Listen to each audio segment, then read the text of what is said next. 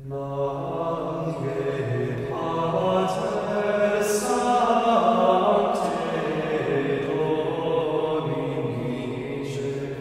to Friars and Film. We are three Catholic priests from the Order of Preachers, and we're here, as always, to talk about the movies.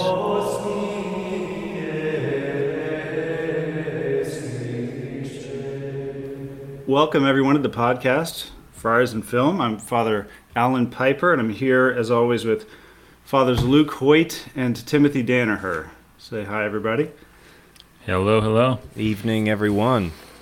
And tonight we're looking at the film The Gospel of St. Matthew by Pier Paolo Pasolini. It's a 1964 film, widely regarded to be one of the best lives of Christ on film. And Pasolini was an interesting character, at least for making this kind of film, because he was a Marxist atheist. And there's an interesting origin story to this film as well. In '62, Pasolini was invited to a convention put on by ecclesial figures in Assisi, the home of St. Francis. And it was a convention for Catholic artists and non-Catholic artists, and it was going to be attended by the Pope at the time, John the 23rd. John the 23rd's arrival at the convention was so well received that the traffic was too thick, actually, for Pasolini to make it to at least one of the sessions of the convention. So he was confined to his hotel room, where I suppose there was a Bible at hand, and he ended up reading all four Gospels straight through. And he was so struck by the narrative that all of his other film projects sort of receded into the background, and he realized that he had to make a life of Christ, and he settled on the Gospel of Matthew. He was particularly struck by the wording of that Gospel. All of the lines from the film come from that Gospel, except for, I believe, an invitation to Simon of Cyrene to carry the cross. And anyway, when he made this film, he dedicated it to John the 23rd, who by that time had died. He died in '63, and the film premiered in '64. To get to the film itself, I think one of the most striking features of Jesus in this film is that he's a man on a mission. He's always on the move. There's an urgency and even an aggression, a belligerence to his manner. So two ways that the film shows this right at the beginning is when he comes out of the desert, having been tempted by the devil, he starts his preaching, his sort of public preaching, by articulating what is sort of the thesis of his gospel, namely that the kingdom of heaven is at hand and that people should repent and believe in the gospel. And he says this literally in passing. So when he comes out, he sees some people on the road, and he's sort of moving swiftly by them. And they both, the two parties turn to look at each other as he says, the kingdom of heaven is at hand. It's not the kind of thing that you normally say just in passing to some stranger on the road. But, you know, there's this urgency. And the other thing that's really interesting right at that juncture as well is that when Jesus makes it back to civilization from the desert, there are people throwing chaff into the air, winnowing the wheat. And this is an image contained in the gospel itself of what Jesus is about to do. So his public ministry is his preaching, his healing, his acting. This is expressed by the metaphor of a winnowing fan. So Jesus is going to be winnowing society, and it's not going to be pleasant for people. It's going to be rather uncomfortable, actually. These are my opening remarks. How does that sit with you? I mean, and yeah, the winnowing fan is right there at the very beginning. And actually, if you were to describe the way that Christ character in the movie, the figure of Christ, the way he comes across, it really is as a kind of a winnowing fan. Yeah, he's not nice. He's never sentimental, and throughout it, you just sense the divinity just shining through the humanity of I guess of the actor, you know, who's portraying him, at least as the experience of the viewer.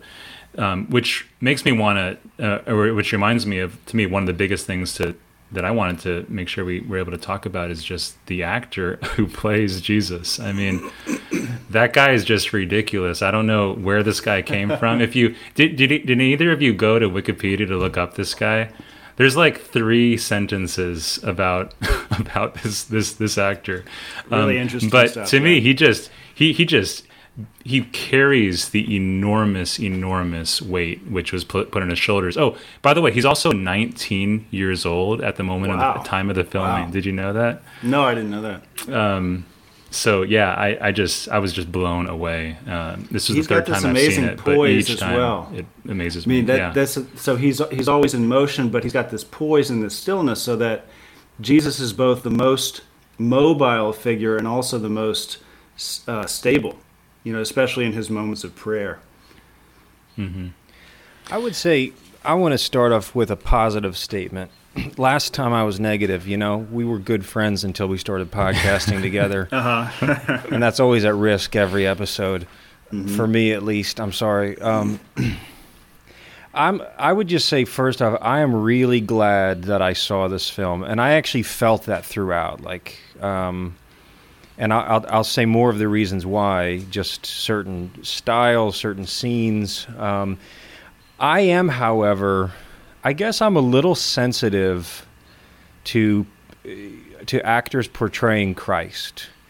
It's just, for instance, I thought there were some scenes where he, I remember one scene in particular where he's telling parables, and the people it's panning the audience, and the people are just kind of talking among themselves. Children are playing. People aren't really paying great attention, but his apostles are paying attention. Like, these grown men are paying attention. Like, he did have this authority. I did, however, think he struck me as young. I mean, I could tell he wasn't 30, and I really do think there's a real difference between a 20-year-old and a 30-year-old. I think it made sense in real life that Christ would wait until that age. I think I could just sense, I'm not saying it didn't work at all, this Christ, but that was on my mind the whole time, where I actually was meditating more on the scenes, and I think this is Pasolini's point as well. If I can say this, the good side of his Marxism, there's obviously a bad side, is that he has this love of the common man. Like, most of those actors were just people from this village in southern Italy, even so much so that I read they even like Mary and Joseph at the beginning are just common people, and they even had like voice actors voice over for them because they didn't like their tone of voice. It's like, so I love how you get to share in looking. It's like a movie of the audiences of Jesus. But I felt personally, looking back at Christ, I'm not sure it helped me a lot meditate on him, more about his journey. That's me. Let me be disrespectful. The first time you ever see him at the baptism, when he comes by, I thought 2 things. First, I thought when he appeared, he does resemble a lot his mother. The woman, they're not their veil, but the cloth they wear on their head, and it's kind of on their face. He is a funny looking guy though. He's got the unibrow coming all the way across. And so when there's a close-up on that, I'm going to be a real honest observer and just say, I was like, wait, is this Jesus? Okay. Well, hey, along those lines, I just have to... Okay, well, first of all, my experience of Jesus as played by this actor was absolutely the opposite of that. I just found... His portrayal of Jesus is probably my favorite I've ever seen in cinema. And for me, you remember in the Mel Gibson Passion movie, I think Gibson said, I wanted to give Jesus a punch in the eye right off the bat, so that he would have this swollen eye, so that we would never have these sort of sentimental portrayals of his handsome face going through the Passion. For me, when I saw the sort of quirks of this actor's face, and you're zeroing in on the eyebrows there, Father Timothy. But yeah, when I saw that, my first thought was, great. Just show the so-called blemishes or irregularities right away, and it immediately destroys the temptation, which I think every filmmaker has to reckon with when they portray Christ, to give him this sort of handsome movie star look. And I don't disagree with that, Luke. I think we may disagree overall on the choice of this actor. My main thing is more the age.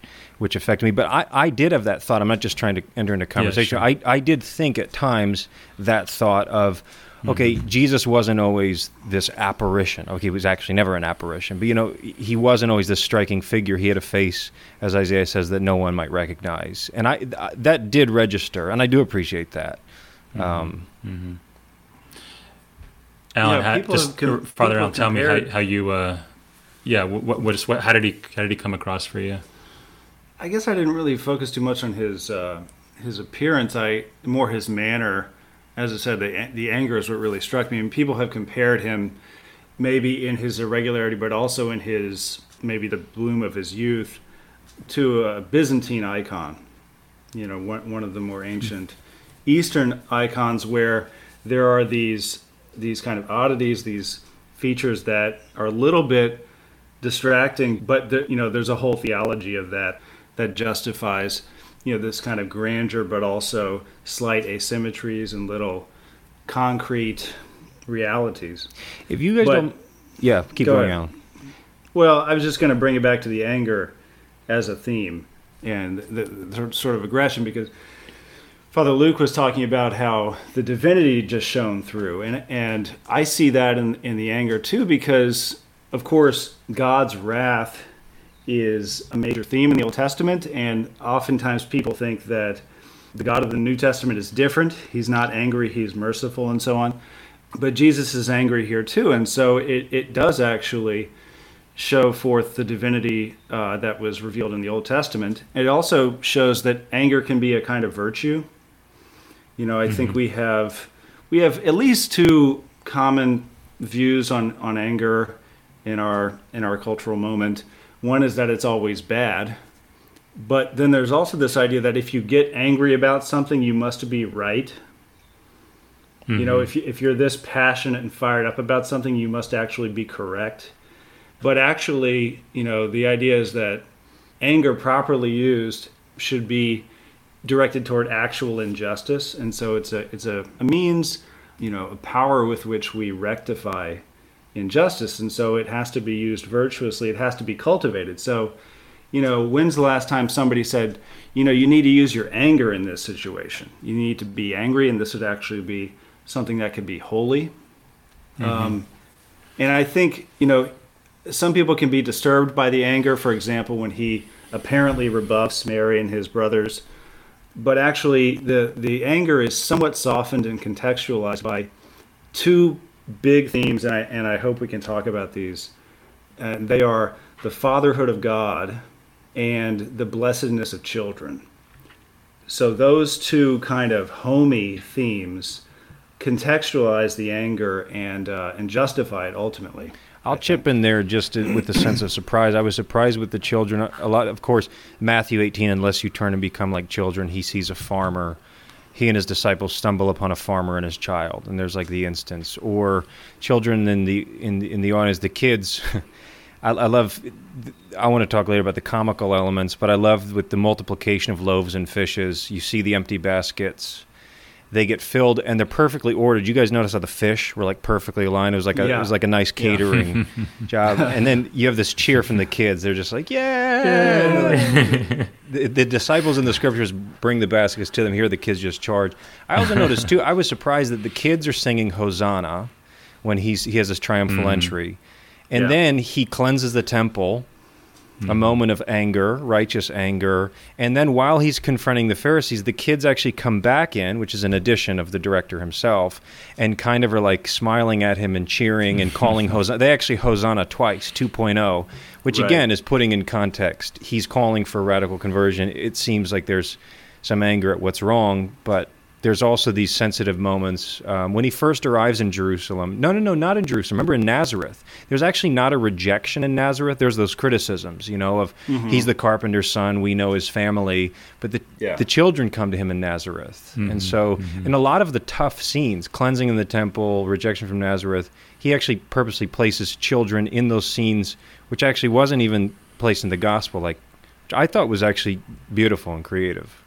And you even Yeah, I have the think children that's one of the- between him and the Pharisees, like in the cleansing of the temple, like when Jesus is having this battle with the Pharisees back and forth, the children are just lined up there between the two, just kind of in the crossfire there. And it does create this kind of funny comedic effect, but also it's very beautiful to just have children present there as well as throughout, because it just reminds you of just the centrality of Jesus's words when he says, unless you become like a child.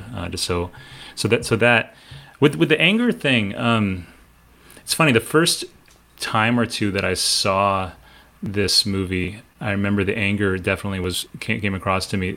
But to be honest, watching it this time, I didn't feel like I was watching somebody who was angry so much as just convicted.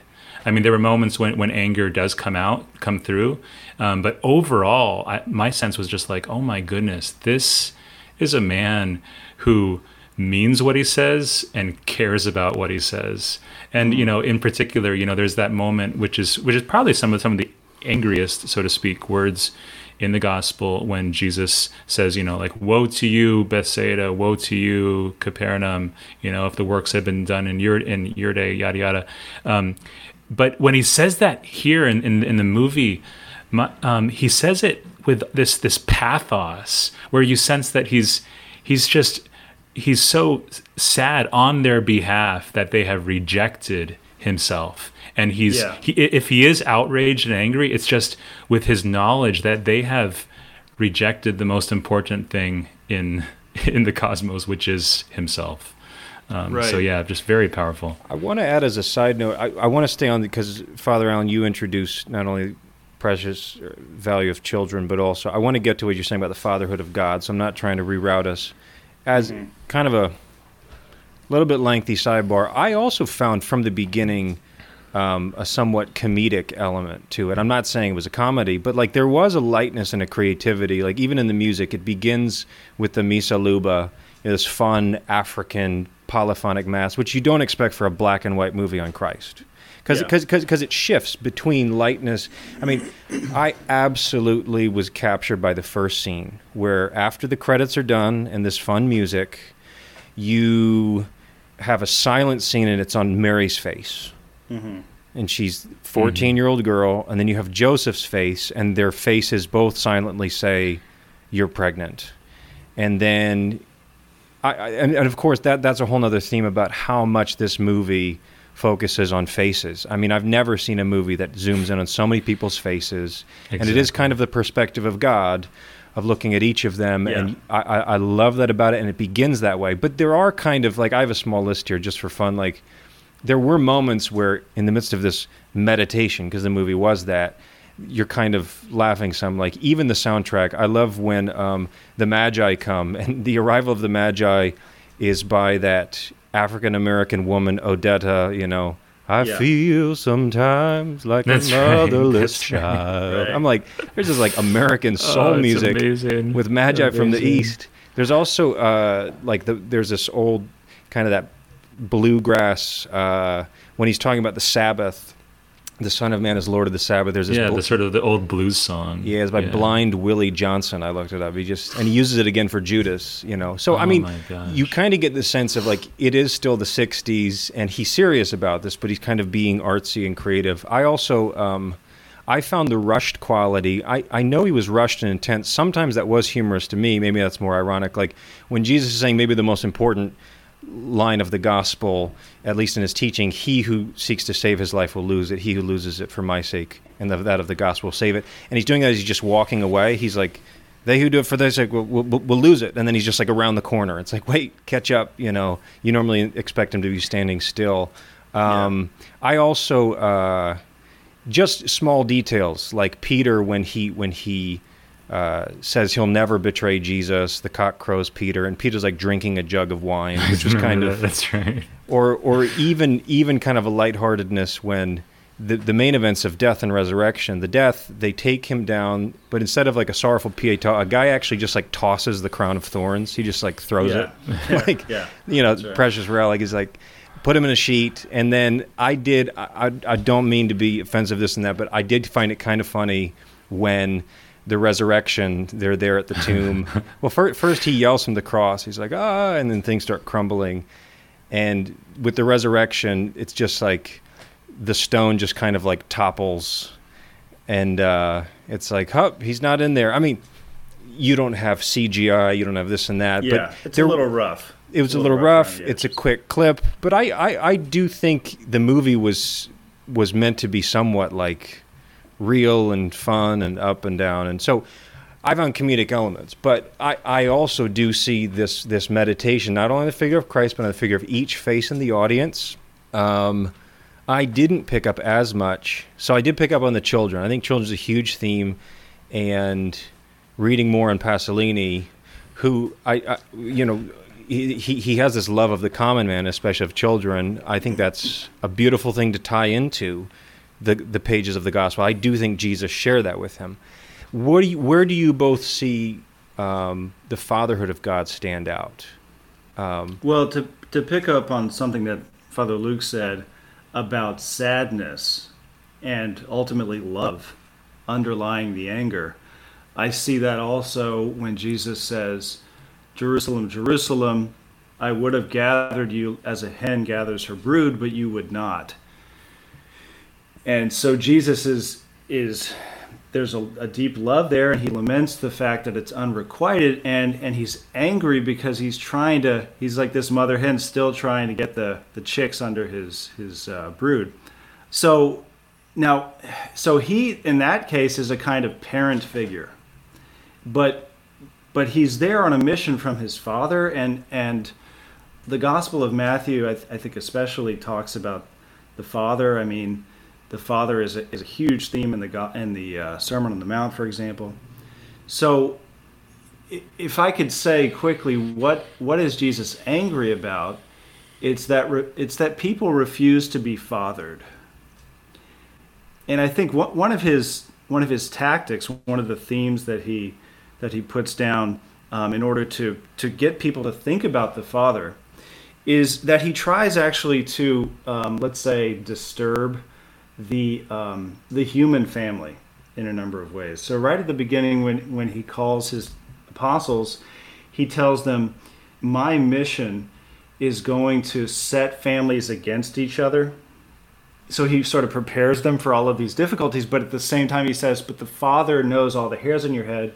You're worth more than many sparrows. So he's saying, yes, your family ties are going to be severely tried here, but the compensation is the love of the Father. And likewise, when Mary is rebuffed, quote unquote, the justification is, who really is my family? My family are the ones who do the will of the Father, who have the Father as Father. So it's interesting that Jesus apparently sees, and this is just the Gospel of Matthew, I think, but maybe it struck me in this film for some particular reason. He sees created families, ultimately provisional families, as substituting for God's family in people's lives. So people get sort of hung up on their own families or even on human society. I mean, this is in a certain way that the problem of Jerusalem, that they rest on their laurels as Jews and Israelites and don't sort of reach out to the Father as their real familial heritage. I'll just interject, yeah. Father Allen, keep going, but I'll interject just one thing about Jesus. They have the scene of him, who is my mother, who are my brothers, which is from Scripture. They even add to that, did you notice, that the next scene, he's just with his disciples passing by Nazareth, and he passes by his front door, and he even just walks past his house without stopping.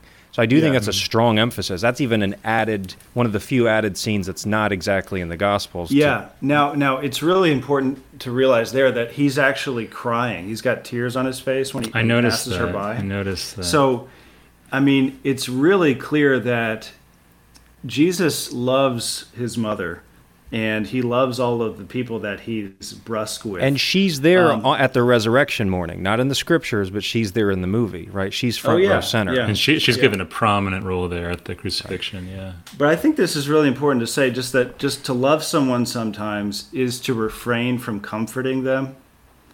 and she gets that. She understands because she's so spiritually attuned to the Father. And, somewhat ironically, when Jesus says, "Who is my mother?" it's the one who does the will of the Father. Well, Mary fits that description better than anyone. So she's both biologically his mother and spiritually his mother. Jesus and Mary know what's going on, even if at a more superficial level people are disturbed.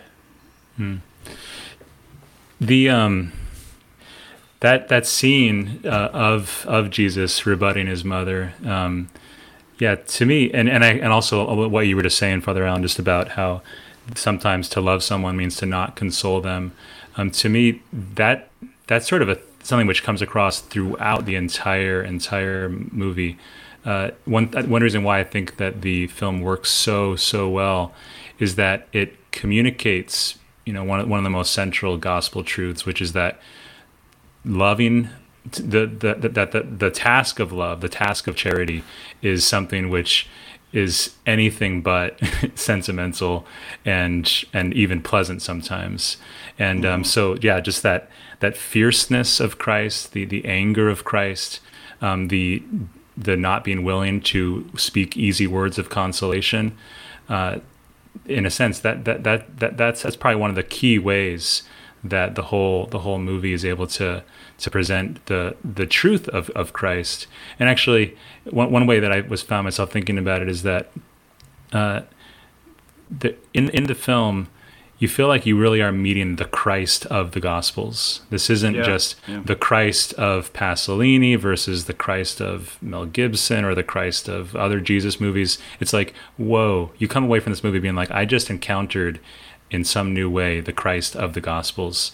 And it's that sort of unrelenting and sometimes very severe quality of the charity, which is always overflowing from the heart of Christ as portrayed there.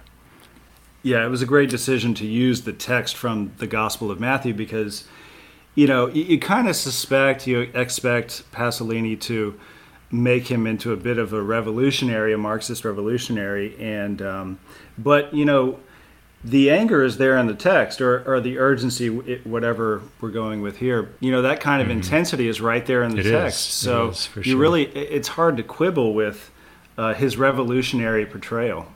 By the way, did you all see this one quote from Pasolini where he was asked why he chose the Gospel of Matthew? He goes, I did. He goes, The Gospel of John was too mystical. The Gospel of Mark was too vulgar. The Gospel of Luke was too sentimental. Yeah, sorry, Father Luke. Well, we'll have to differ with him right there. No, I thought it was interesting.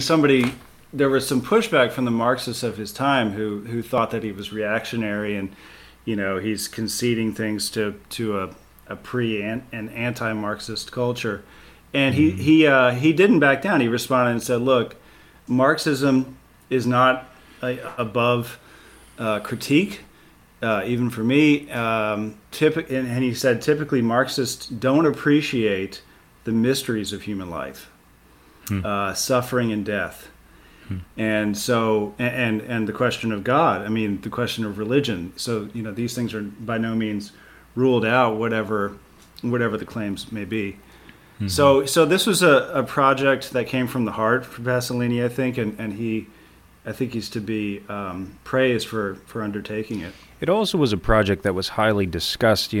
I just heard of it from you recently, but I had read earlier too in a Roger Ebert review that it had a premiere in Notre Dame Cathedral with a lot of people watching it. Jean-Paul Sartre was there and kind of had this discussion with Pasolini afterwards about how Christ doesn't fit Marxists, and they had this anyway.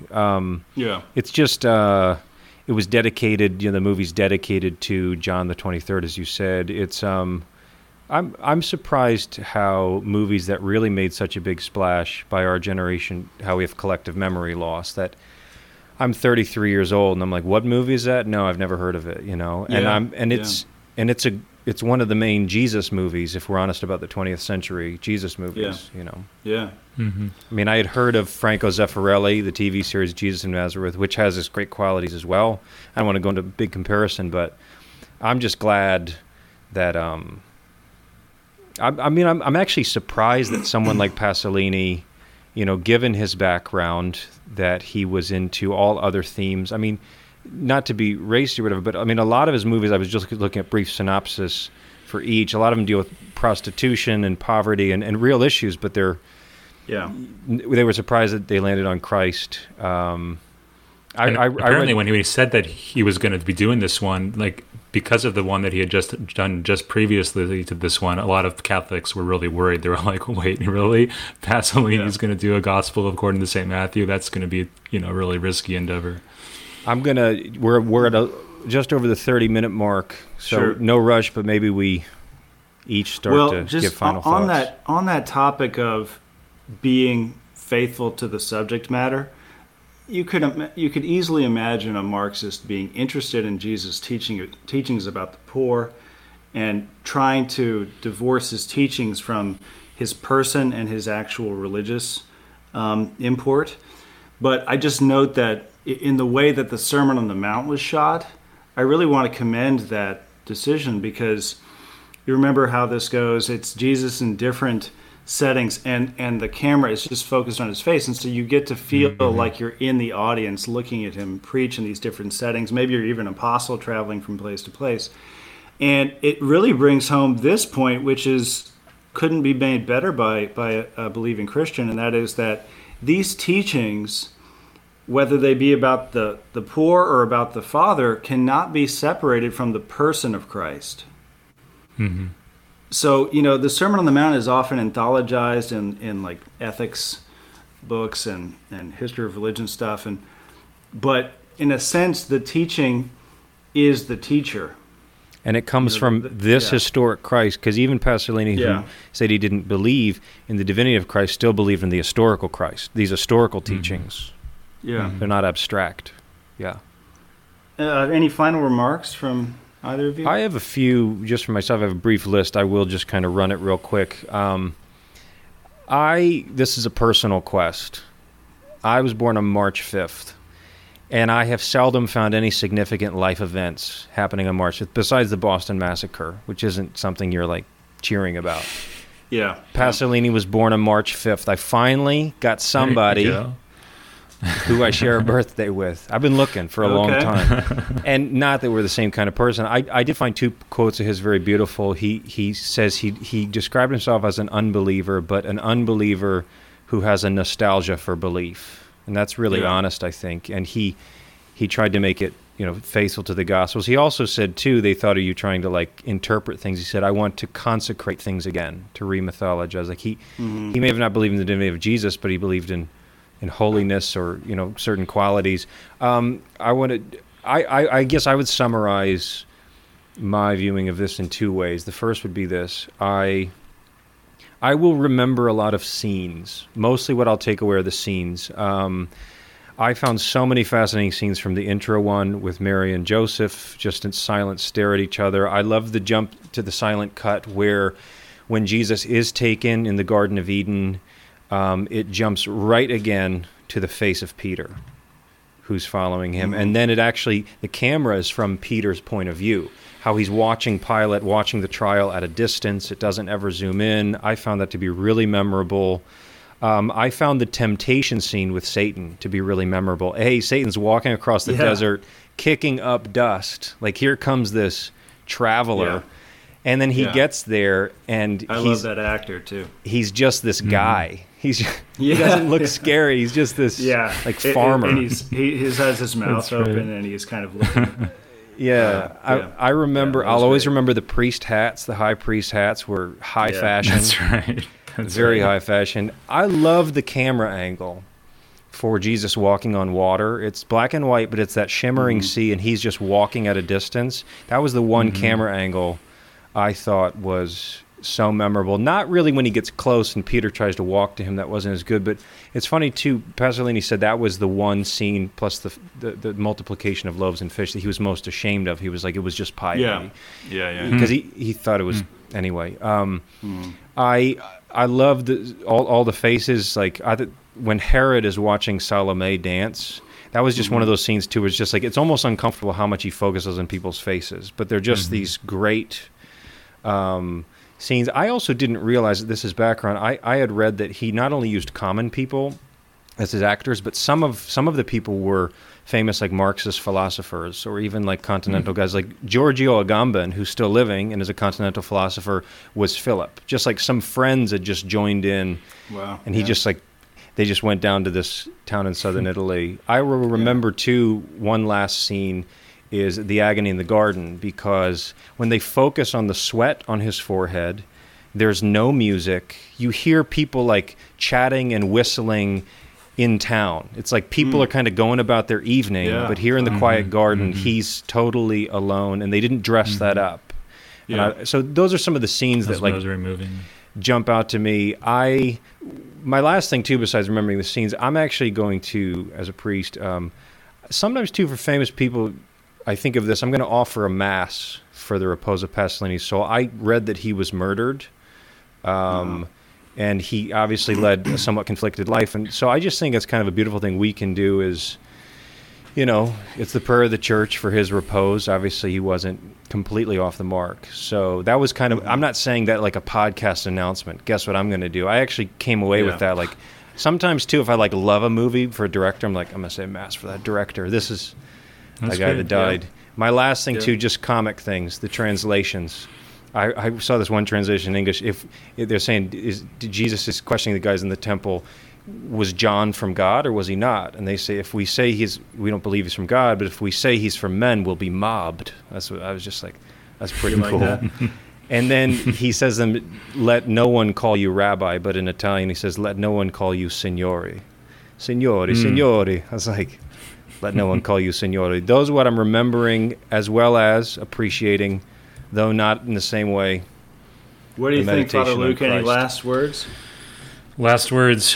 Well, the first last word is just to note that it was literally, 4 weeks ago or something, talking about this film with you, Father Allen, that made me first think about, oh my gosh, we should do a podcast. This would be fun. Oh, wow. So just to note that this film, Pasolini's Gospel of Matthew, started all this off, so thanks to Pasolini for that.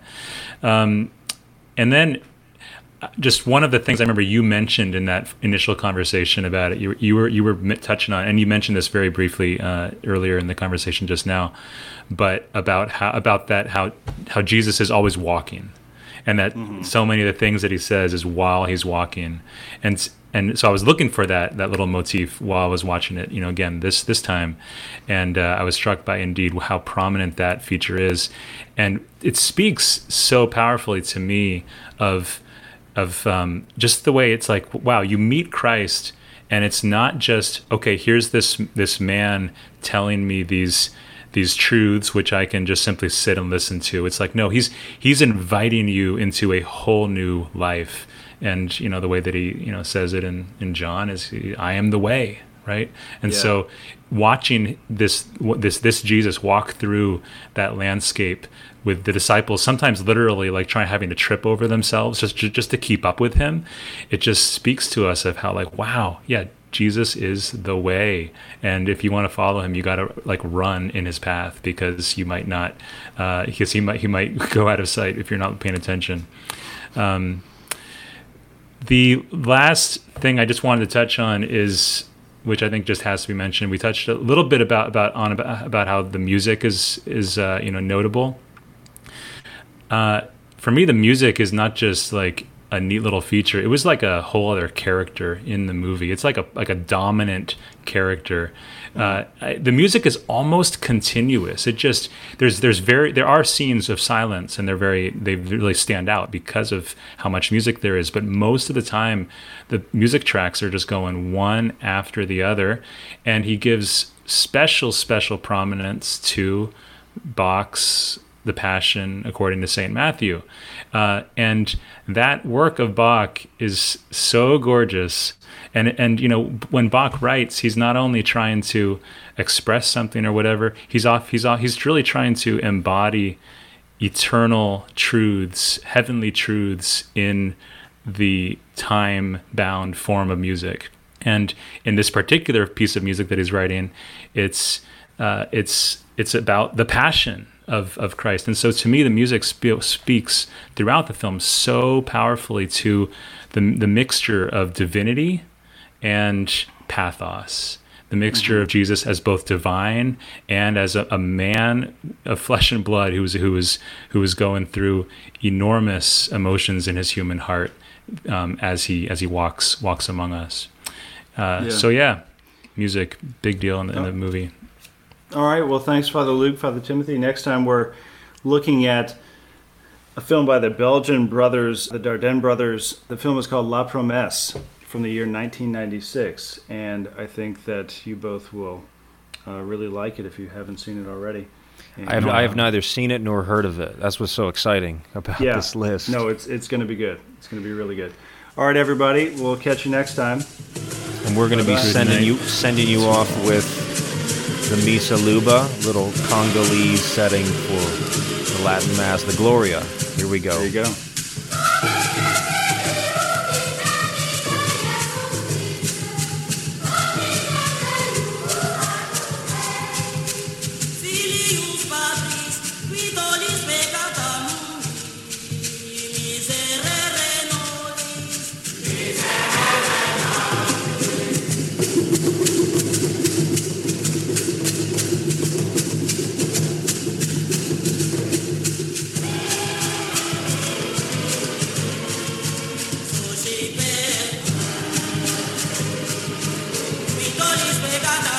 She